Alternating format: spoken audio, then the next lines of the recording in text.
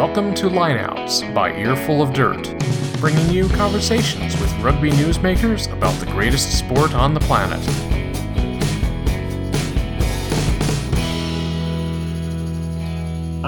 And we're live. Welcome to Earful of Dirt Lineouts, episode 9. And I've got Holden Youngert with me, the 5-year St. Mary's College rugby player. One of those years he got injured pretty early, so it kind of knocked him out. He is a men's senior All-American. He was an All-American selectee for the All-Americans match against the Oxford Blues. He is also a guy who got to have a great experience in the Australian Capital Territory Brumbies Academy, and then was a USA Select this summer down in Uruguay during the America's Pacific Challenge. And finally, he is the scrum half for your New Orleans Gold Rugby Club. How's it going, Holden? Oh, it's going well. Thanks for having me on the show, Aaron. Well, you got all the background information right, so it's going well. Looking forward to the next year. It took me a few minutes to research all of that and make sure it came out correctly. Yeah, spot on. So I noticed you didn't start playing rugby till high school. So growing up, you played a lot of high-level soccer. What position did you play? My whole soccer career, starting at under sixes or whatever when my dad was coaching to playing a bit in high school, I was really a utility player. I could play. I started at defense, played a little bit of striker up top. My favorite, which I think translates a bit better to rugby, is the midfield position where you're controlling the pace and kind of ball placement on the field. Nice. I played soccer for 3 years as a child.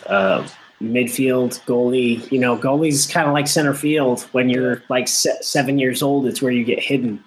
So I have played soccer. It's okay. I mean, it's a great way to get kids active. The amount of kids I watch on Saturdays when I go, go riding, or even when we have a rugby match out in the skirts, there's just the amount of kids playing soccer is just crazy. Yeah, it's great. So they're all passionate about it too. That's the best part. So when you made the transition to rugby at Petaluma and also at Marin Youth, why did you move on from, that little round thing to chase the egg? To an odd-shaped ball? Yeah. So it was a decision that came up when I was a freshman in high school, and it was one of those things where I think my body was changing. I was getting a bit slower and less technical with the soccer ball and a little more aggressive. And my father had played back in the 80s, back in a social club here in California. And my uncle played in San Francisco, and it's just kind of been around the family. And I got my hands on a ball and just loved it. So I found the Marin Highlanders Rugby Club, and that was my first step into the game. Awesome. So when did you begin playing scrum half, and how many positions did you play in high school? Yeah, so I've never been one of those guys that's really multi-positional. Okay. I started as a fullback. Coming from soccer, I could put the ball on my foot. Had a little bit of vision. Didn't necessarily have the skills I do now, but that slowly transitioned into one of the scrum halves went down. They needed just someone in there that wanted to play, run around, toss the ball, and ever since then I haven't been able to escape it. Yeah, you hear a lot of dudes talk about the positions that you need to play from a very young age. I mean, scrum half is one of those. Fly half is one of those to be extremely proficient to say move towards the national team level. But I think, for you, based on your body of work, you didn't play, rugby at 6 years old, like playing scrum half. So that says a lot about what you've been able to accomplish in the last couple of years. And then, you went to a crazy rugby school that could definitely, take the sharpening stool and hone the edge. So yeah, it's definitely one of those positions, I think, where every game under your belt, you get a little bit better. You learn something. You learn, something that worked, something that definitely didn't work. I know in my time at St. Mary's, I learned some things that I will never do again. Just really hard lessons that the next game, ends up better because you don't do things like that. Nice. So it's kind of like, I think it's one of those, it's a position that kind of gets better with age as well. As you, you get experience, your IQ grows every day, and, that's what makes a good scrum half. Putting in the time, putting in the effort, just getting the reps, really. So what was getting recruited to play rugby like? Because, you see, on ESPN, especially on Twitter now, I'm going to sign with this school. It used to be all the hats. Now it's just like a Twitter thing. And so, in the Bay, you've got St. Mary's, you've got Cal. Was there a tug of war there? So when I was in high school, when I was looking at playing rugby in college, growing up in the Bay, Cal Rugby, when I was playing in high school, was the school to go to. If you wanted to play rugby, if you wanted to win, it was Cal Rugby. My coach went to Cal, so he wanted us to go to Cal. And, that was the goal. I ended up not getting into Cal. It's a tough place to get into. Yeah, right. Very, not a shocker. I was bummed, but I ended up playing on this high school U18 All-Star team. And the coach told us pretty straight up, if you guys want to play rugby, look at St. Mary's. And next thing you know, I'm on the internet. I emailed the coach, and it was very nonchalant. I don't know how much you know about Tim O'Brien or Johnny Everett, the head coaches there, but I know that they're good. Yeah, there was people who don't know at home, Tim is a Hall of Fame coach. So, one of the best, easily. So it's kind of like, the reputation of your coaching staff sort of precedes itself, because especially when, Tim got selected for the Hall of Fame, it was like a big thing. And I was like, oh, wow. Things I didn't know, because, rugby is like a microcosm in of itself, and then you get siloed depending on where you are. Mm-hmm. And obviously I knew about Coach Clark at Cal. Everyone knows about Cal. And at the time I was like, St. Mary's. And then I remember reading this long article about,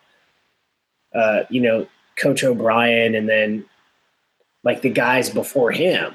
Yeah. And it was like, wow. There's been a significant investment in St. Mary's rugby for a very long time that some people don't know about. I know about now, but it's just, wow. Yeah, and it's all come into light in the last 5 to 10 years. When the program has really become successful. But those guys, their recruiting process is very nonchalant. I know for myself, I did a lot of the groundwork, finding them, contacting them, setting up kind of a preemptive interview. And after meeting them, it just stuck. That seemed like the place for me. And they got me in. They helped get me in, and I loved it. That was definitely the best option I could have taken, I think, in college rugby. Specifically at college, you had an environmental science degree. Yes. Why?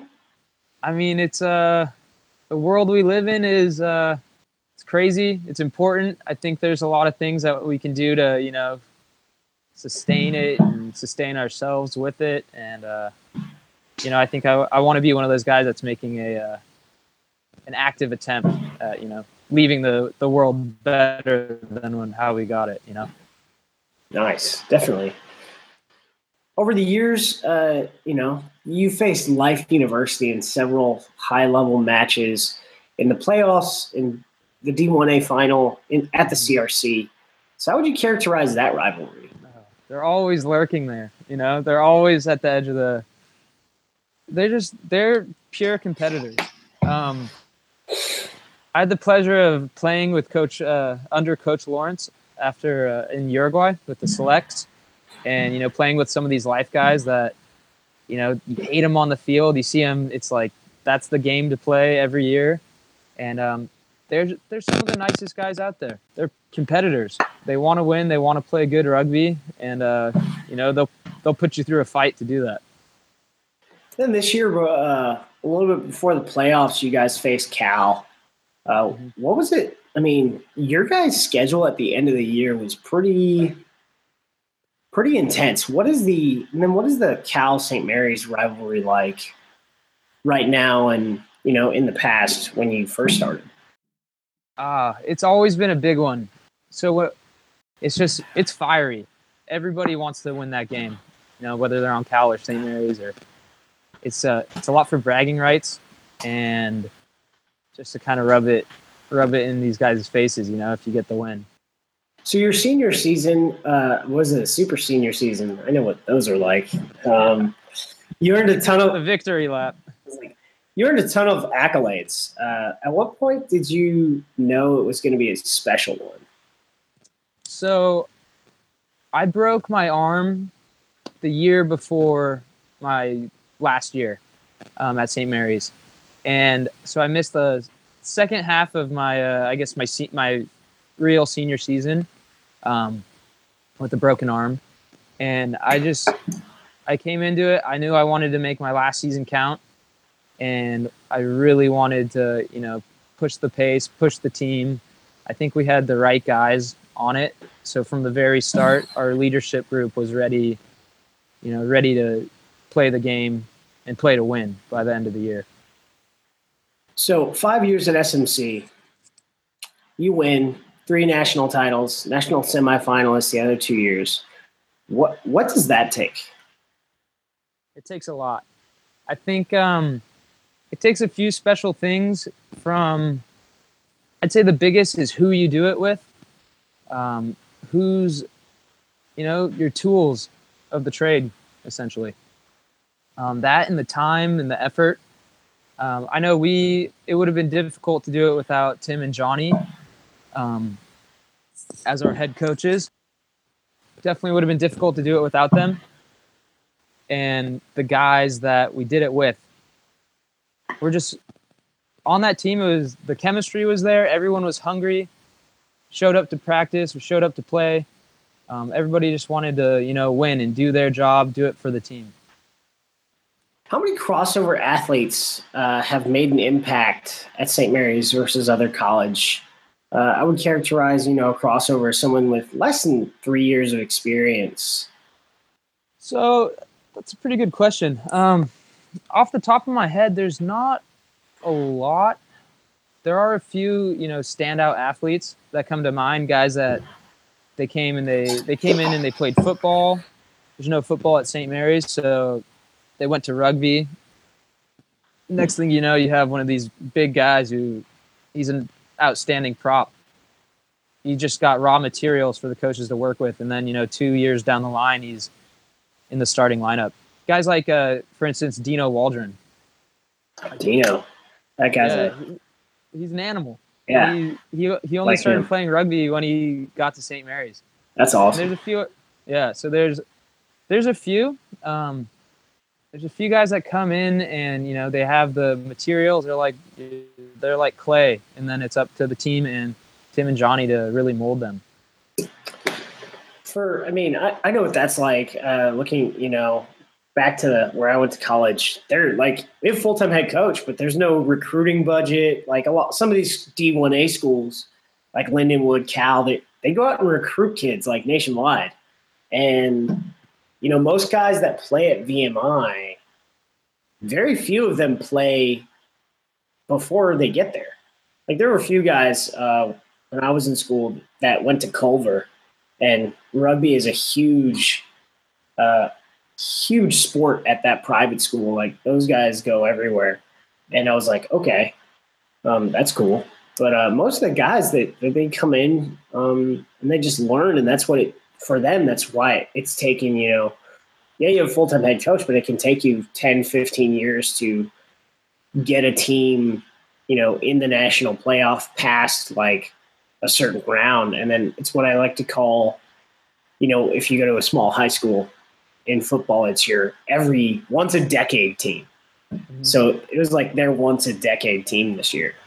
So that's good to see that the reach of St. Mary's College is just, it attracts, some of the best rugby players in the country. Yeah, and it's great. I mean, last time I went back to St. Mary's, about a month ago, and seeing these new freshman kids that come in, I think as rugby grows, it's becoming increasingly rarer to find, kids that haven't played before. And so all these freshman kids on the St. Mary's team, there's kids with 4 or 5 years of experience under their belts by the time they're playing college rugby. And so it just really allows, the game to develop that much quicker. A question from the Reddit board that we run. So right now, a lot of you guys at Cal and St. Mary's specifically are doing like 5 years. Do you think that the emergence of Major League Rugby is going to, accelerate their graduation rates of you guys? Or, you got injured, so I suspect you just wanted to play an extra year of rugby. Yeah, that was the big reason for me. I hope so. I think if you can do your college in 4 years, and debatably the high-level college teams are playing some of the best rugby in the nation right now. And so there's not a lot of reason to leave, if you can stay an extra year. But I'm really hoping with this MLR that, some of the really bright talent, does their 4 and then they come and play for an MLR team. We'll just pick up from there. What makes Coach O'Brien and the rest of the staff? I think I looked at the website. The St. Mary's website said you guys have 5 men's assistants. That's as professional of a coaching setup as one can have at the collegiate level. Yeah. What makes that special? And next level. The biggest benefit. Yeah, I think the biggest benefit is you just have more eyes on the game. Between Tim and Johnny, they're, that's more rugby knowledge than I think I'll ever have in my life. And then you tag 3 more guys on there that have been playing since the 80s. They played with Old Blues, or they've played in their college sides or overseas. And it just adds, what maybe one coach can't communicate, another will. What another doesn't, another, can. And it just gives you eyes on the game. It gives you different voices, different ways that the coaches communicate, and the players receive that all differently. So I think when you hear the same thing 5 different ways, that's one of the things that really helps it stick with you. One of the things I look at, one of the things I look at when it comes to the big schools, so like Arizona State or say Penn State or Ohio State or whatnot, and I look at specifically, schools that have student populations of like 60,000, they have, I would say, inherent advantages over St. Mary's College. Mm-hmm. You have a male student population of around 1,000. How does that, is that an advantage or disadvantage to building an elite rugby program? How do you, I would say, work with that to, be a perennial title contender and champion? Yeah. I think it is almost a benefit in a way. Going to a smaller school perhaps has less distractions in certain ways, more in others. But I think part of it also is just, it can work with any team, but I think the camaraderie and kind of the closeness, chemistry of the team much stronger with, a smaller base of people to grow from. We'll touch on this again, but you've sought high-level playing opportunities to develop often. This past summer, you played in the Shute Shield with East Rugby Club, and were even called into the Australian Capital Territory, Brumbies Academy, for the John Dent Comp. Mm-hmm. How did you get there? How did that push you for higher-level opportunities late in the summer? So it was really lucky. It was actually very quick how I ended up there. I got a call from Coach Tim, asked me if I wanted to play, asked me what I was doing over the summer, and I kind of gave him like a really no answer. And then he goes, well, if you want to go to Australia, here's your chance. And he sent me a picture of a plane flight, and it leaves Sunday, and he called me on a Thursday. So it was just like how I ended up in Australia was just it was a whirlwind to me. But I ended up at the Brumbies facilities and playing in Canberra. And I mean, I think it was one of the best things for me. It's a new style of rugby. Definitely very hard-nosed.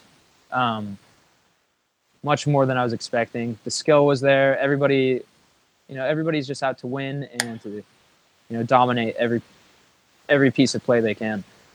And so that's helped me grow phenomenally. I mean, the first game I played in Canberra, I suited up. I got first grade for the team, the East. And then I was playing against like 5 different Brumbies on the other side. And, they're like, if you can't play with the best, you sure as hell want to play against the best, That's awesome. That gives you another connection to your head coach because he was a Brumbies Academy player a long time ago. Yeah. It's like I can't escape the East. That had to have been just an awesome experience right there. Once in a lifetime, So this summer I guess not this summer, but this year you like really broke out. We talked before the show that, you were in and around like the junior All-American camp for a while. And, this year you got named a senior All-American and then you were selected to, the senior All-American side to play against, Oxford. What's the difference in like those setups? Like before, like you said you didn't make it into the U20 side, but I mean, I guess it doesn't matter at this point, Yeah, it's all in the past. I'd say the main difference between those is as we get older, going from U20s to just collegiate or junior All-Americans to collegiate All-Americans, I think that the age difference and maybe the attention and intensity changes in like the most beneficial way possible.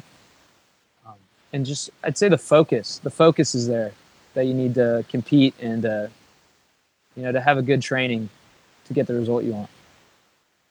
What's the difference between the coaches you played with and then, Gavin Hickey was the senior All-Americans coach. What made him different versus the other coaches you've had? I don't know if there's a lot really. I've started to notice that there's some similarities between all like these really high level coaches, at least the ones I've had, and I enjoy it. I mean, they're all great guys. They all seem to play some. Maybe it's just my opinion, but they play a couple mind games with you. Keep you on your toes, keep you on edge, but I think they just want you to succeed. They want you to test yourself in ways possible. So I'd say there's more similarities than differences between these top-level coaches. So you've been in and around the Eagles system for a while.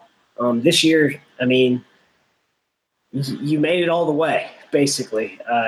You're pretty close to being – if you were not called into – the ARC squad, I told after watching you play with the USA Selects and help them lead to second place finish in the American Pacific Challenge, I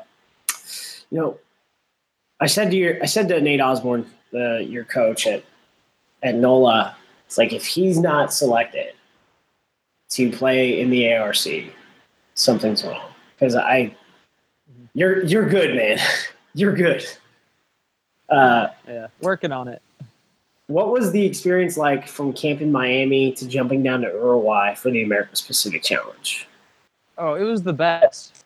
I'd say that was my first, besides the Collegiate All-Americans, that was my first time in a program like that, going from training camp to 2 days at training camp where you're practice in the morning, meeting, lunch, practice in the evening, dinner. Monitored. It's all very professional, and they take a lot of the kind of the outside work off you, so you can focus on what you're doing on the field, building these really quick relationships with guys that you may never play again with. But I just had the best time in Uruguay, and met a bunch of great guys, traveled around a bit, got to toss the ball around, played good competition. And so I really just think that's what it's all about. That's, I think, why we play rugby. Oh yeah, I was definitely like, with the form you guys had worked into, I was really disappointed that you guys didn't play Argentina, because I wanted to. Yeah. After that last game, I really wanted to see you guys play.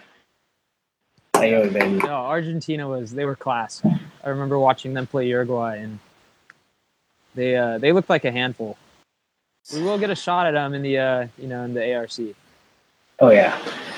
So it seems it took you guys some time to gel. What do you think could have sped up that process? So that's I don't know. There's so many different things. I think the main thing is just time. Especially with guys you haven't played with before, there's small tendencies that you just have to learn from each guy. Whether one guy likes to look over this shoulder to pass, or like if he's always in the spot for a switch, or a little Gregan ball or something like that. There's certain guys that you can key off on. Maybe a few more days would have given us a little more time to gel, a little more chemistry.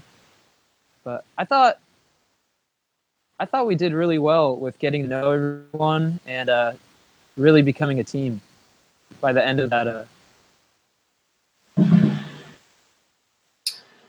So after watching those matches, after watching those 3 matches that you guys played, I would put you and your rival Ruben De Haas in the top 3 American scrum halves right now. Yeah. Like, what are you doing right now to push yourself into the Eagles training squad? I mean, this last summer we saw you do tons of stuff. This last year, I guess, you've really pushed yourself to get close. So what is your next step?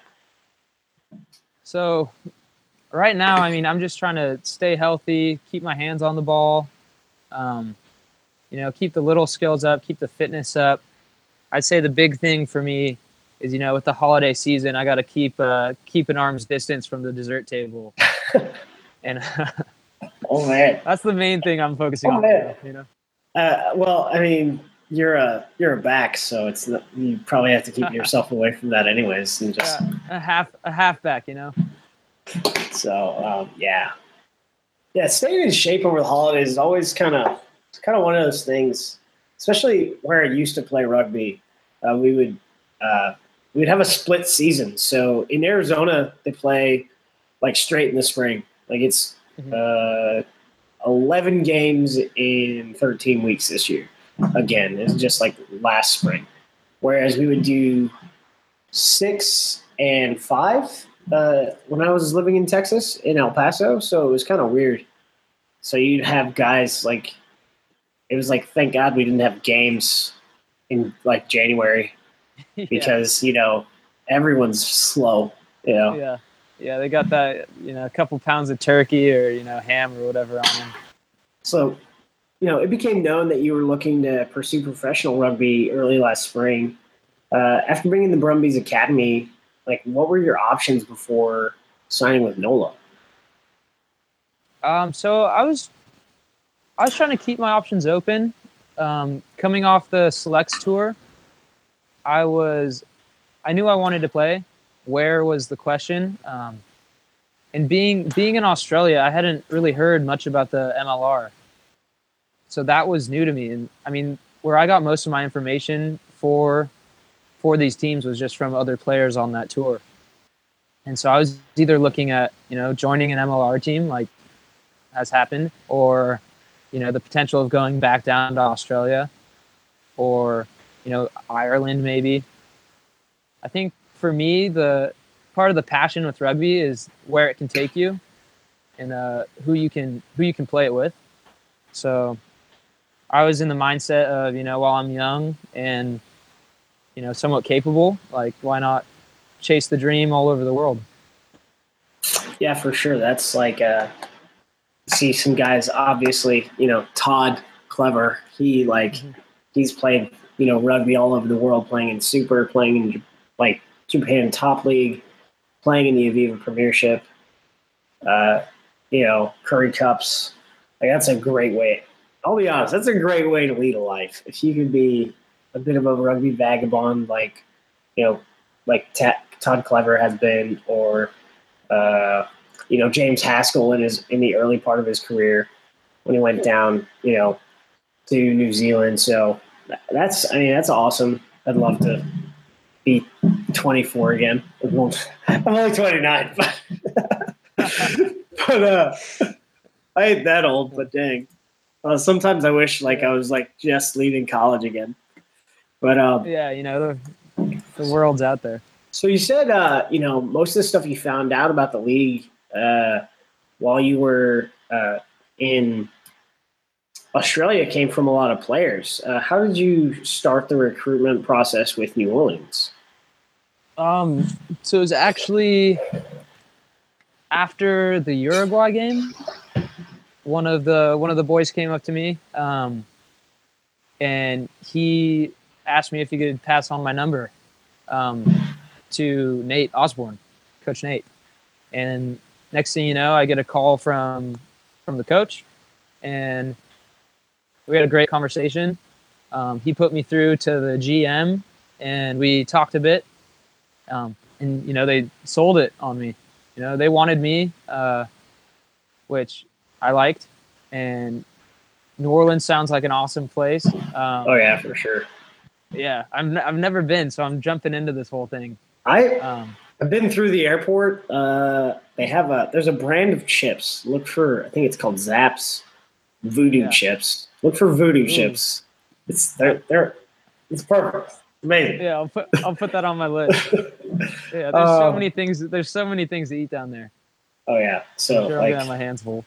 That's gonna be. I think you guys are gonna. Everyone going to New Orleans is gonna have a great time, especially looking at the side you guys have put together. You're gonna play at the Hinge with JP. Mm-hmm. I think that's. I think it's gonna be pretty awesome, halfback pairing. Yeah. That's going to be out there. For the most part, I mean, not really the most part, the entire part, I've been impressed with all of the teams, but also with what New Orleans has put together, especially over the last couple of months, because at the beginning, I would say I'm one of the more cynical people covering this league. Although I want it, I want this thing to happen. I want it to go, but there's some things that have left some bad taste in my mouth, and everything that New Orleans has done has been first class. Talking to, the general manager Ryan Fitzgerald and your head coach Nate Osborne, great people. Yeah. So everything's been great, and I can't wait to see what you guys. When everyone's together, what you guys do, it'd be pretty awesome. Yeah, sky's the limit. I don't know what to expect right now. I think, but I think that the potential's there. We just got to buy in, put in the time, put in the structure, and stay hungry. And I think from what I hear, everybody, that's the goal. Yeah, you guys have. You've got some pretty good preseason matches. I know you'll play, the Glendale Raptors pretty early in a preseason matchup, and then you've also got the Capital Selects coming down. They just went out and they beat the USA South Panthers, and this is coming off of South Panthers playing and like winning the Rugby Americas North championship. So it's not like the South Panthers are something to sneeze at when they're going out there and beating all the tier 3 countries in Rugby Americas North in this, like, I guess not really an America's Rugby Championship B, because there's going to be something else like that, but just all the Caribbean countries and Mexico. Like, it's something to be said that, hey, that side's pretty good versus national teams. So I think you guys have some pretty good preseason fixtures that you'll be able to test yourselves at and see where you are at the beginning of the year. But I think you guys are going to be pretty good. Like, I think people are underestimating or not paying it. Or I wouldn't say underestimating. I would be honest. I would say not paying attention. Yeah, I think we could be a bit of a dark horse team. I think being at St. Mary's, I've always played with this kind of underdog attitude. Even when we started winning championships, we're still the little guys, So I think if we take that same mentality and, if people underestimate us or, aren't paying attention, then I think very quickly we can give them something to pay attention to. So here's some fun stuff. Why do people say hella in NorCal? That became that became a thing, I think, in high school. All of a sudden people are like saying it in SoCal, and I'm like, no, don't. No, it's the best word. It's so multi-dimensional. You can use it in any context. There's hella ways to use the word hella. And it doesn't get any better than that. It rolls off the tongue. You can put it in anything, really. So moldeds or studs? Studded. Oh, good. Very good. Yeah. They gotta be some spikes on there, but definitely on game day, it's gotta be studs or nothing. Studs or nothing. Haha. Yeah. Play barefoot. Yeah. Get some grippy toes, I guess. So let's see. There was something else that was cool. So are you like, what is the quintessential Bay Area food that you're into versus what you're looking to try when you get to New Orleans? Because everyone talks about Cajun food. Yeah. New Orleans. Yeah, so I guess in the Bay Area, especially where I'm from, it's a lot of, they're headfirst into this kind of fresh food, local food movement. That's a lot of places, but it's very fusiony out here. And I'm looking for a taste of, something. I never grew up eating grits or anything like that. So I want something like that for breakfast. I'm really looking for, eat some mud bugs, I think they call them out there. Mud bugs. Yeah, it's something like that. I don't know the lingo yet. I would say that I've had grits a few different times, and then the last time I had shrimp and grits, it was delicious. People can mess up grits. All right, I'll be honest. And most of the time I've had grits, it's rough. That or it's something different. I'm just looking to, in everything down there, just embrace the, the culture, the lifestyle, the food. Any wrong ways you can do it down there. So I think that about wraps it up. So what is the best tour story that is cleared for public consumption you have? Let's see. So I've been on a few. I guess the best one I've got right now, and I'm sure I'll get, a few more in the years.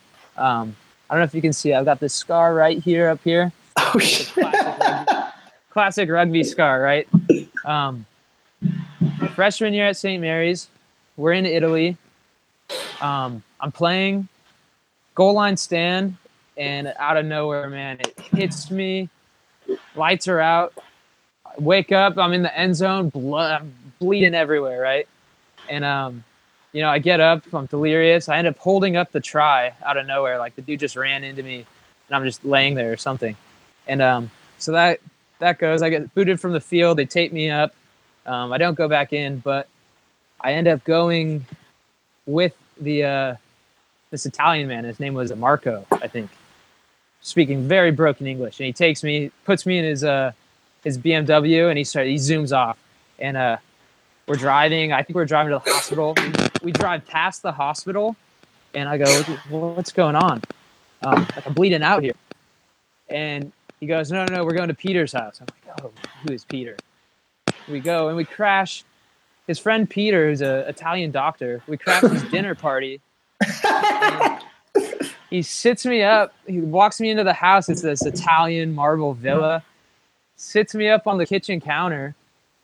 And there's just one guy, and he looks at me, shakes his head, finishes his drink, and then disappears for like 10 minutes. And all the party guests are in a hubbub. And just bleeding all over this dude's house, huh? Yeah, I'm just like still holding my face. And he comes up, and he's got a sewing kit. And I'm like, this is really about to happen. This is the most hardcore thing like I could ever imagine happening. One thing led to another. Unfortunately, I didn't get stitched up on the kitchen counter. But I did eat some of the best Italian food in my life, all home cooked, classic dinner party. So that's pretty legit. Yeah. That's a way. For those who don't know at home, if you get cut on your forehead, you'll bleed a lot. And I had like a scar up here. Like, it's really wild, like how much dudes bleed out of their head. So you're just leaking. Yeah, it's like a fire hydrant. You gotta watch like some of the UFC stuff when you just see like swollen eyes, and then when those get like cut up, from hits to the face, like that is exactly what it's like taking a cleat to the forehead. Yeah, you just bleed and bleed and bleed. So, yeah. All right, man. Thanks for coming on today. Look forward to seeing you get after it this season. For all those at home, wish Holden Youngert awesome luck. He's gonna kick some ass, I'm telling you. But we're, as far as the regular show is concerned, we're off until the 8th, maybe. I don't know. Figure it out. We're off for 2 weeks. All right. maybe another week, and look for some other content during that period. So, all right, Holden, thanks. Yeah, great. Thanks for having me, Aaron. This has been Lineouts by Earful of Dirt. Connect with Earful of Dirt online. We're on Facebook and Twitter at Earful of Dirt. You can email us at earfulofdirt@gmail.com or call and leave us a voicemail at 720-600-2679. For Aaron, Dan, and Victor, I'm Corey. Thanks for listening.